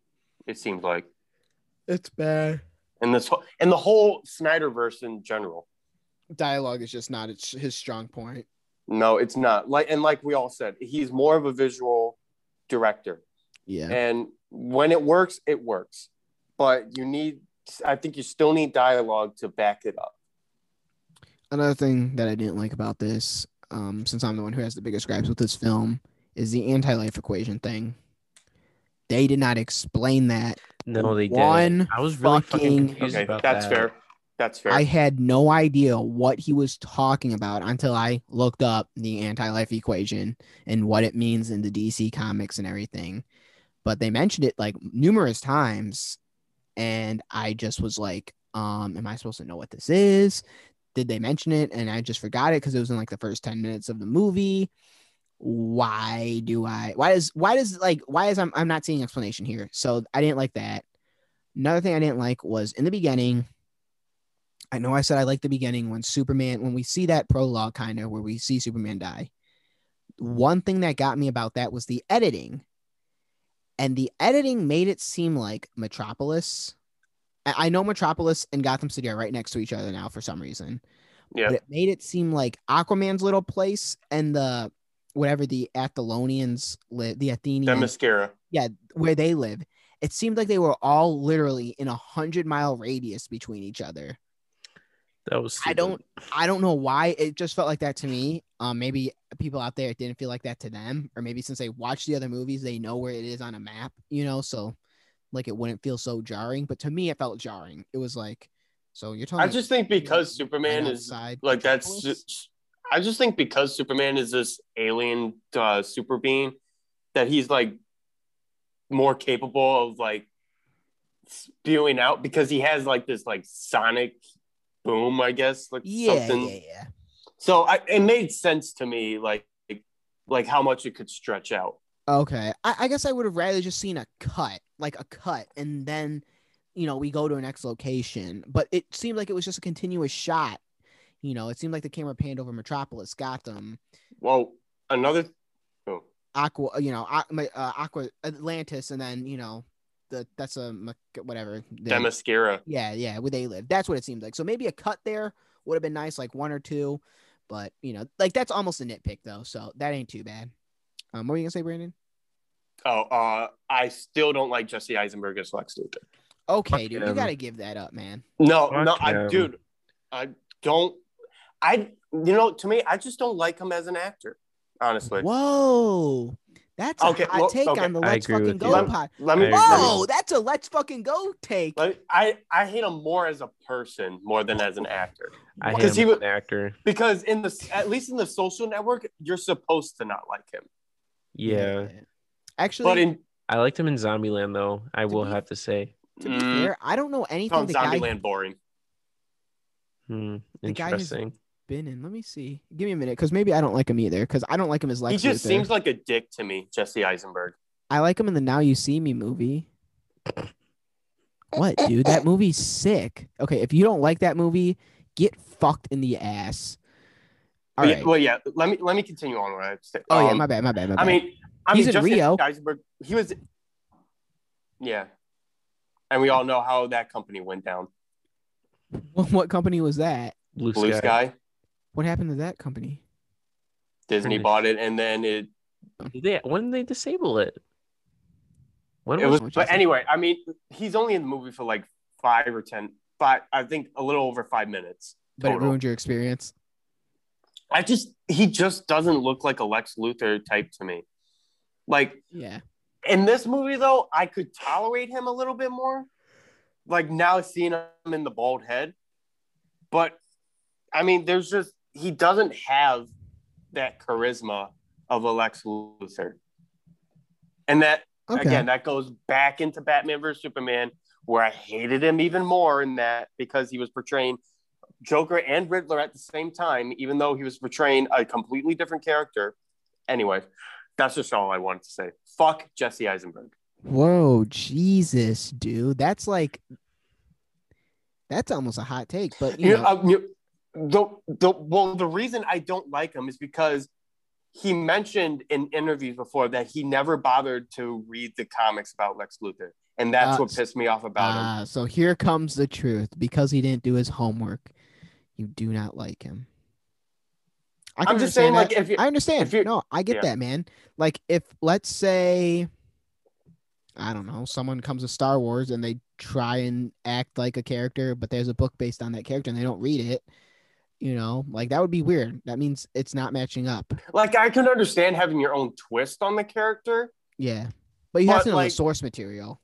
You have to at least know the source of material, and don't change the character 100%. Yeah, and you feel he did change it 100%. Because if you wanted Riddler to be in Batman vs. Superman, you could have easily put him as Riddler. But no, they put him as Lex Luthor or Lex Luthor Jr. or whatever they wanted to fucking call him in those movies. I think he would be a better Riddler than a Lex Luthor. See, I would think so too. His quirky mannerisms, like, waving all around like this, that would have been fine as the Riddler. Yeah. Not as a Lex Luthor. I'm excited for Paul Dano to be the Riddler, though. Yeah, that's all because I said that, man. When I said he's the one flying under the radar completely in that new Batman movie. He's such an underrated actor, too. He's fantastic in 12 Years a Slave. I think. What else don't you like about the Snyder Cut, Francesco? If there is anything. Oh, I have plenty. Here we go. Whoa! So let's fucking go. So there's one thing I really don't like, because I will say this again. I love the character of Superman. I really, really do. However, in this movie, though, he is a Deus Ex Machina in this film. So Deus Ex Machina means, like, when the story is he's a like, Mary Sue. I'm sorry? He's a Mary Sue. Basically. So he basically comes to save the day just as soon as, like, they need it. You know what I mean? Very much like a Captain Marvel kind of moment. You know what I mean? Just very much like the only reason that he was brought into this film was because that he needed to rescue and save everybody from, Darkseid and Steppenwolf and all these people. And it was just exhausting because Superman is like one of the most iconic, along with Batman as well, one of the most iconic characters in the DC comics and just superheroes, period. Because believe it or not, the symbol of Superman is the second most recognizable symbol, right before the Christian cross. And the thing about Superman is that he's the most important character. I mean, I understand it's like the Justice League, but he should have, like, there wasn't a lot of focus on Superman besides like his death, and that he was going to be the one that's going to be important if, like, there was the what if Injustice universe. But he's just kind of tossed to the side after he's resurrected and only needed when, that big moment when, like, he's about to not Dark. I agree. Yeah, that one moment Steppenwolf, like, is trying to kill Wonder Woman and everybody, or Cyborg, and then he just steps in and just takes care of it, like, with no problem. It's just very much like he's just used for the sake of convenience, and I thought it was just kind of stupid. Yeah, after he got resurrected, I agree with you that it just seemed more. He didn't really do anything important after that, other than get a new suit. Exactly. And then save the day, be the guy who, saves the day and saves them. Yeah. So would you mean by Mary Sue character, though? He's just overpowered. He's overpowered and he has no arc. Yes. Like, there's nothing that really stops him. Like, no one stopped him in this movie. No one. There's no quote unquote quick kryptonite. Yeah, there was no kryptonite. Yeah, exactly. And no pun intended there. There was nothing. Yeah, there was no kryptonite. And I think someone of Steppenwolf's stature can get kryptonite. I really think that, and I think maybe it could have been in his blade or something like that. I don't know. It should have been a little bit more back and forth. Yeah, instead of just It once it Superman didn't. came in, Yes, it was just it three was punches and one. he's It was done. yeah. It was a one. It was a one-sided battle. Is what it was. Exactly. But before that, it was a good battle. Before that, it was a pretty darn good battle. I actually Yeah. enjoyed it. Go closer to the mic, Danilo. I actually enjoyed the battle, not as much as whatever you call it, not as much as the Age of Heroes, but I enjoyed the battle for what it was. I wanted more of it though. And Me too. once Superman came in, it was, this got boring real fucking fast. I want some like real Marvel action, you know what I mean? Because the thing about like Marvel and DC is that with Marvel, they actually show like the true physics and the true like choreography of fighting versus with DC, it's just quick moments of like just confusion. Yeah. And it pisses me off because it doesn't show like actual work and actual fighting and like actual, I don't know, just interest, it comes off as just lazy, like the choreography of like fighting. And plus, like, I agree Comes with off you. as slow too. It's slow. And plus there should be a struggle, Superman should have like a struggle. I mean, yes, I understand he has the power to lift up like the sun. He actually does. It's like proven in one of the comics, which is pretty OP. That's why they kind of did the New 52. I don't know if you know what the New 52 is, Danilo. It's kind of like they felt like the characters were starting to get a little bit watered down. It was like a reboot. It's basically a reboot. Okay. And like That's all nice. the character arcs and stuff, because they've been around for like since like the 30s or the late 20s, early 30s, and so they wanted to do a reboot, and they pretty much started all over like Superman's arc. But before then, like Superman was a very OP character, and Yeah. it's just I think that's like what Zack Snyder wanted Superman to be, is to be this overpowered character. But then again, we love the best characters are the most flawed characters, I believe. Yes. Yes. The best heroes are the Well, most flawed yeah. heroes. Look at Batman v Superman 2. I mean, that could have easily been a one-sided fight, but Batman did that little kryptonite thingy with his staff, and it wasn't. Like, it was a pretty darn good fight, It was good. It really was good. I like, where was that in this? Like, in this, maybe that wasn't the point of the Snyder cut or Justice League in general. Having Superman not be OP. But I think there still should have been something there where it wasn't just a one-sided fight, like Brandon said. I completely agree. It didn't with have you. to be a long battle. Like, it could have been like just give Steppenwolf a little bit more, action. Yeah, or the parademons. Like, the parademons were nowhere near Steppenwolf. Yeah, you could have what? easily had a couple parademons that Superman could have knocked off easily. Yeah. However, though, I did like how the parademons would like actually cause more harm, really, than like with some of the main characters.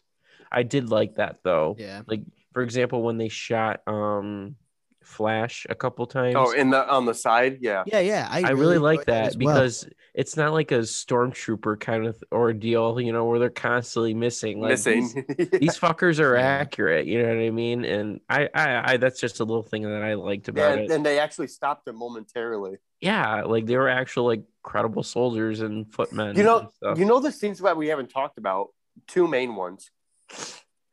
One is when Cyborg, like, they actually show like what goes on inside Cyborg, and then they have that scene where like he alters like a woman's family, like by giving her the $100,000.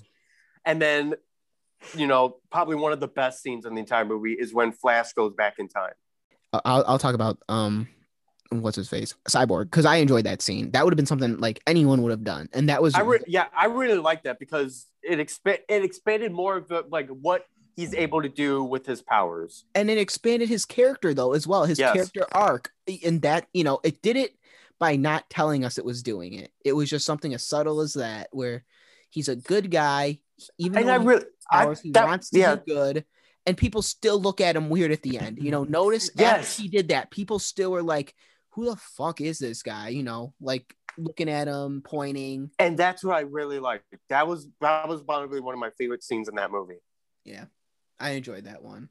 And then what was the other one you mentioned? Oh, Flash going back in time. I didn't know he went back in time when I watched it the first time. I had to rewind it. I'm like, what the fuck just happened? I did not understand that he actually reversed time. It took me a second to realize, like, and then like when like everybody started coming back, that's when like I fully was aware of what happened. Because like I thought, yeah, I don't know why I didn't think like he was going back in time when I first viewed it. There wasn't like a real explanation for it. I mean, don't you agree, Francesco?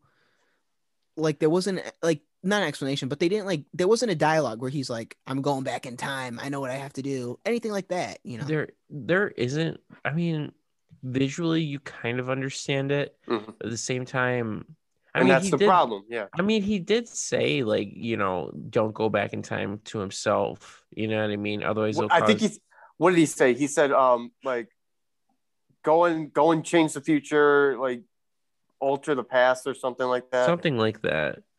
And I think that's supposed to be like a teaser for like the Flashpoint, which I would love to see in the future, like a live action Flashpoint. I don't even know what's going on with that Flash movie. There have been so many creative differences the past 5 years.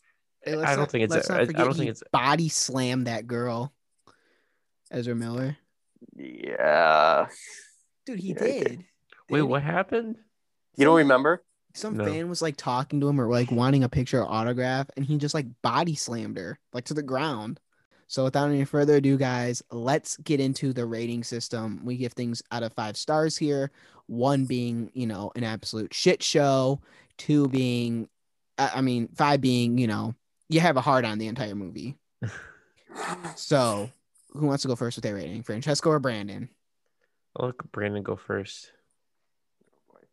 All right, Brandon, do you need time to think about it, man? No, I got an answer. Okay, and here's Brandon's rating. Okay, for Zack Snyder's Justice League movie, I'm going to give my score a 4 out of 5. Holy shit. Yes, there are a lot of problems with that movie. It is not a perfect movie by any chance. But by the end of it, I didn't really care because the story was engaging. For the most part, the characters I got behind, and it was just a great popcorn movie in my opinion. Like I could watch it with no problem, honestly. And okay. yes, okay, and that's going with the 10% of slow motion that is in this movie. Fucking Christ! But yes, I enjoyed myself through the rest of this movie, and I am one of those people that wants the Snyderverse to be restored. Say the hashtag.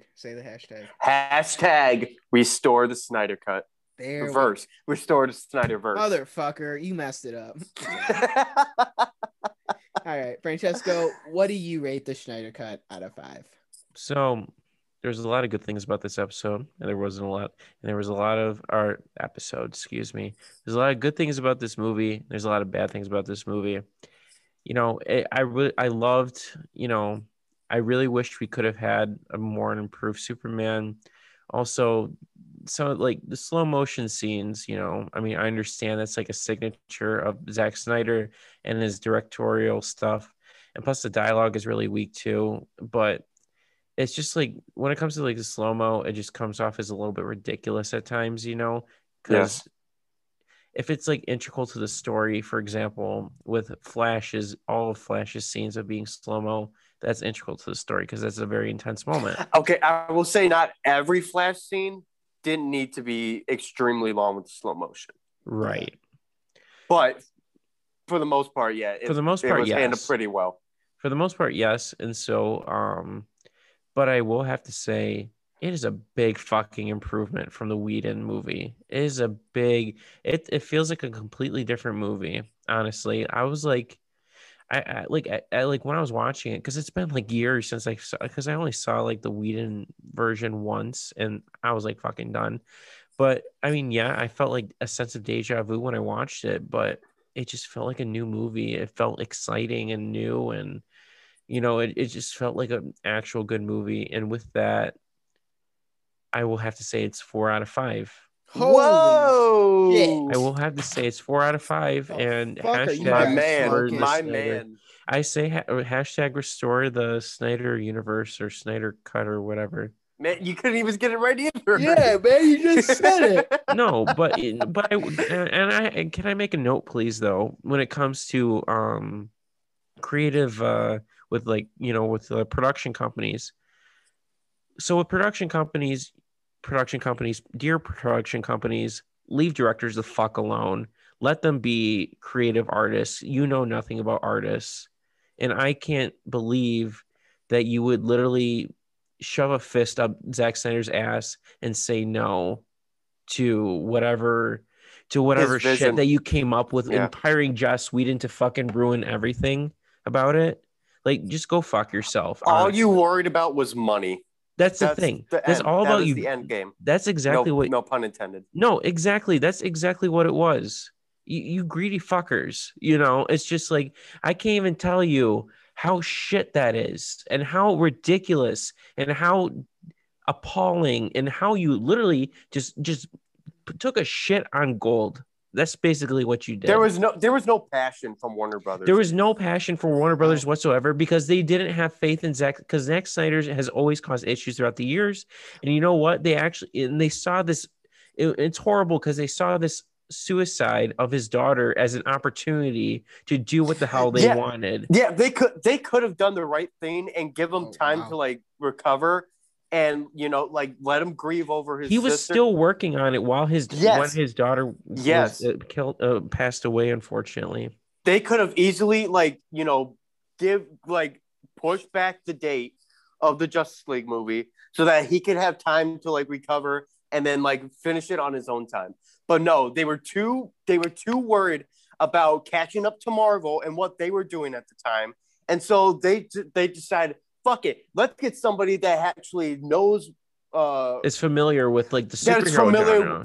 That is familiar with what we want in our DC universe. And so they brought in Joss Whedon, who had no business in being a part of that. And so he fucked that entire franchise from the beginning. They fucked that entire franchise since 2016, because they even cut Batman vs Superman in the beginning. Don't think about the Suicide Squad R-rated cut. Yeah. Because they got cold feet after Batman vs Superman's reception, and so they fucked over both David Ayer and Zack Snyder in that same fucking year. True. I'm just gonna keep this energy going right now with the negativity. This movie was a piss poor attempt to make a god awful movie better. This movie was ass. If you like this movie, it's a great popcorn movie. That's fine. This movie was a great attempt, and that's what it was. An attempt to make it better, to restore his original vision. Did it need to be 4 hours? No. Was there a hell of a lot of exposition? Yes. Did we need it? No. Was the dialogue better? Yes. Was the acting better? A bit. Was the chemistry better? Not at all. No. Did characters go on good arcs? Absolutely not. Did we get more in depth to the character? Not at all. CGI didn't look too hot in some shots. Aspect ratio? Fuck off, Zack Snyder. This movie is a 2 out of 5 for me. A 2 out of 5. I could not have been disappointed with the 4 hours I just wasted on this. I'd rather watch the Emoji Movie 3 times than watch this. Jesus Christ. And, I'm sorry, but that's just how I feel. This movie wasn't made for me. Maybe just because I'm not invested in it. Sure. And I'm not invested in this universe. I admit that. I'm not invested in the DCEU. It turns me off completely, because when I think of DC, what I want to see is things like the Joker, Birds of Prey. What else? And I think that's what Snyder's verse should have been. Or that's at least what Warner Brothers should have embraced from the beginning. It should have been darker, but I mean not too dark, but it should have been a darker R-rated alternative to what Marvel was doing at the time. But no, they decided to go with a fucking, lighthearted approach, all kid-friendly, and it backfired. Completely shit the bed. Like Batman v Superman. Not a great movie. Didn't really like it, but the tone of the movie, that's what I want to see. That's what we wanted. That tone of the movie is what I wanted to see. And that's what I can applaud the Snyder Cut for as well. The tone of the Snyder Cut was dark. It wasn't happy. It was dark. There was blood. There was gore. they were swearing. It was I'm not saying consistent, those though. make a good movie. I'm saying for when I think of DC and when I think of something called the Justice League, where the world's coming to an end and we have Darkseid as a villain, that's what fits. It naturally fits, and Zack Snyder made it naturally fit. And yes, let me bring up one final point that I want to make up. Whether you like Zack Snyder or not, it doesn't matter. I respect the guy for trying to come up with a blueprint for what he wanted to achieve in an expanded DC movie universe. I respect the man for having at least a plan for what he wanted to do for the DC franchise. And that's all you really gotta like say about that. Yeah, I respect him as well when it comes to that. The dude had a vision. That vision will not be executed. Whether it was executed or not to many people, like you got to give him credit for at least having a direction with a original direction. Because God forbid Joss Whedon didn't even have a direction. You didn't know what the fuck he was doing in general. Yep, it was his direction, and it's unfortunate that it came to an end because I think it would have been better if the Whedon Justice League movie put a nail in the coffin forever, like giving a fuck about the DC universe. 100% agree. 100% agree. And it's honestly gonna be almost impossible to recover. Honestly, like this it left is, like though. a scar. It is really recovering is because they completely fucked themselves over. I think it's recovering, and I think How it's recovering would you because of the Joker. Okay. And because of Matt Reeves' Batman. But because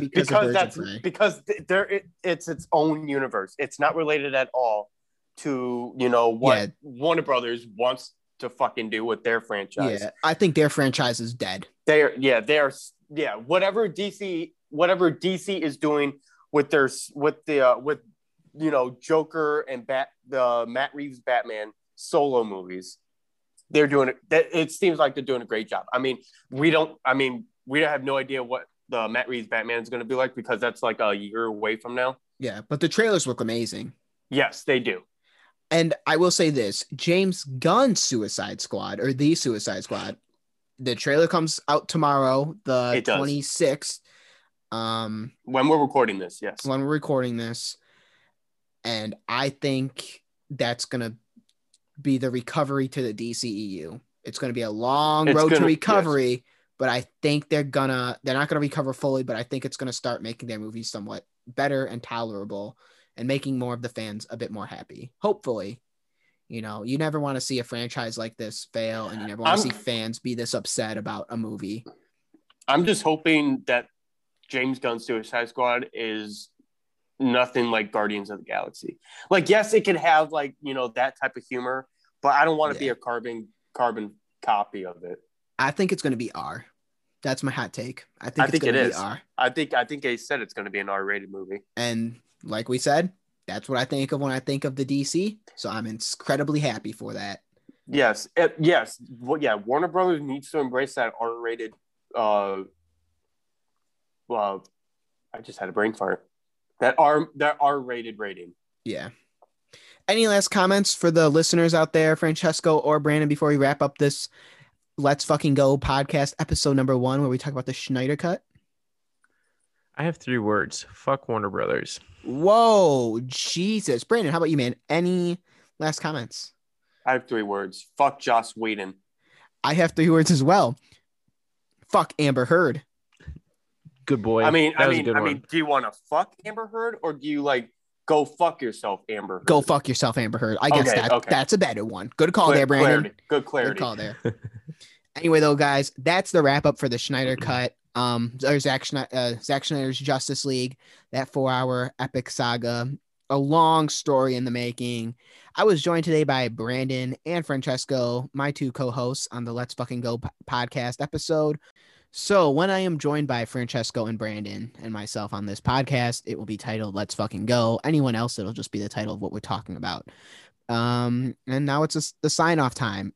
Francesco, where can they find you, my good sir?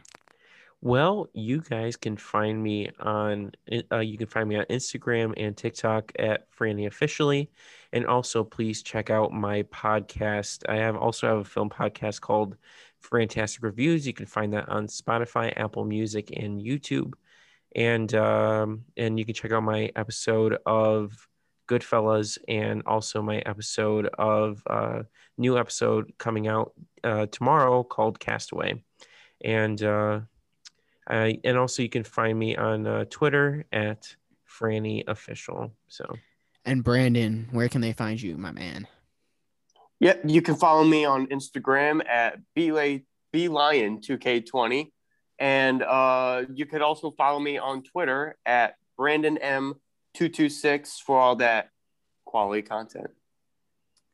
And you can find me at Danilo Judd on Twitter and at Danilo Judd1 on Instagram and Danilo Judd on YouTube. DANILOJUDD. And for our listeners out there, this is a podcast exclusive episode once again where we do talk about the Snyder Cut. And I just want to say thank you to Brandon and Francesco for hopping on again and starting a new journey. And we now have a name, the Let's Fucking Go podcast. So be on the lookout for more episodes, guys. Be sure to hit that subscribe button on all podcast platforms to Danilo Judd Reviews. Hit us up on the socials. Anyway, guys, thank you for listening and see you guys for the next episode.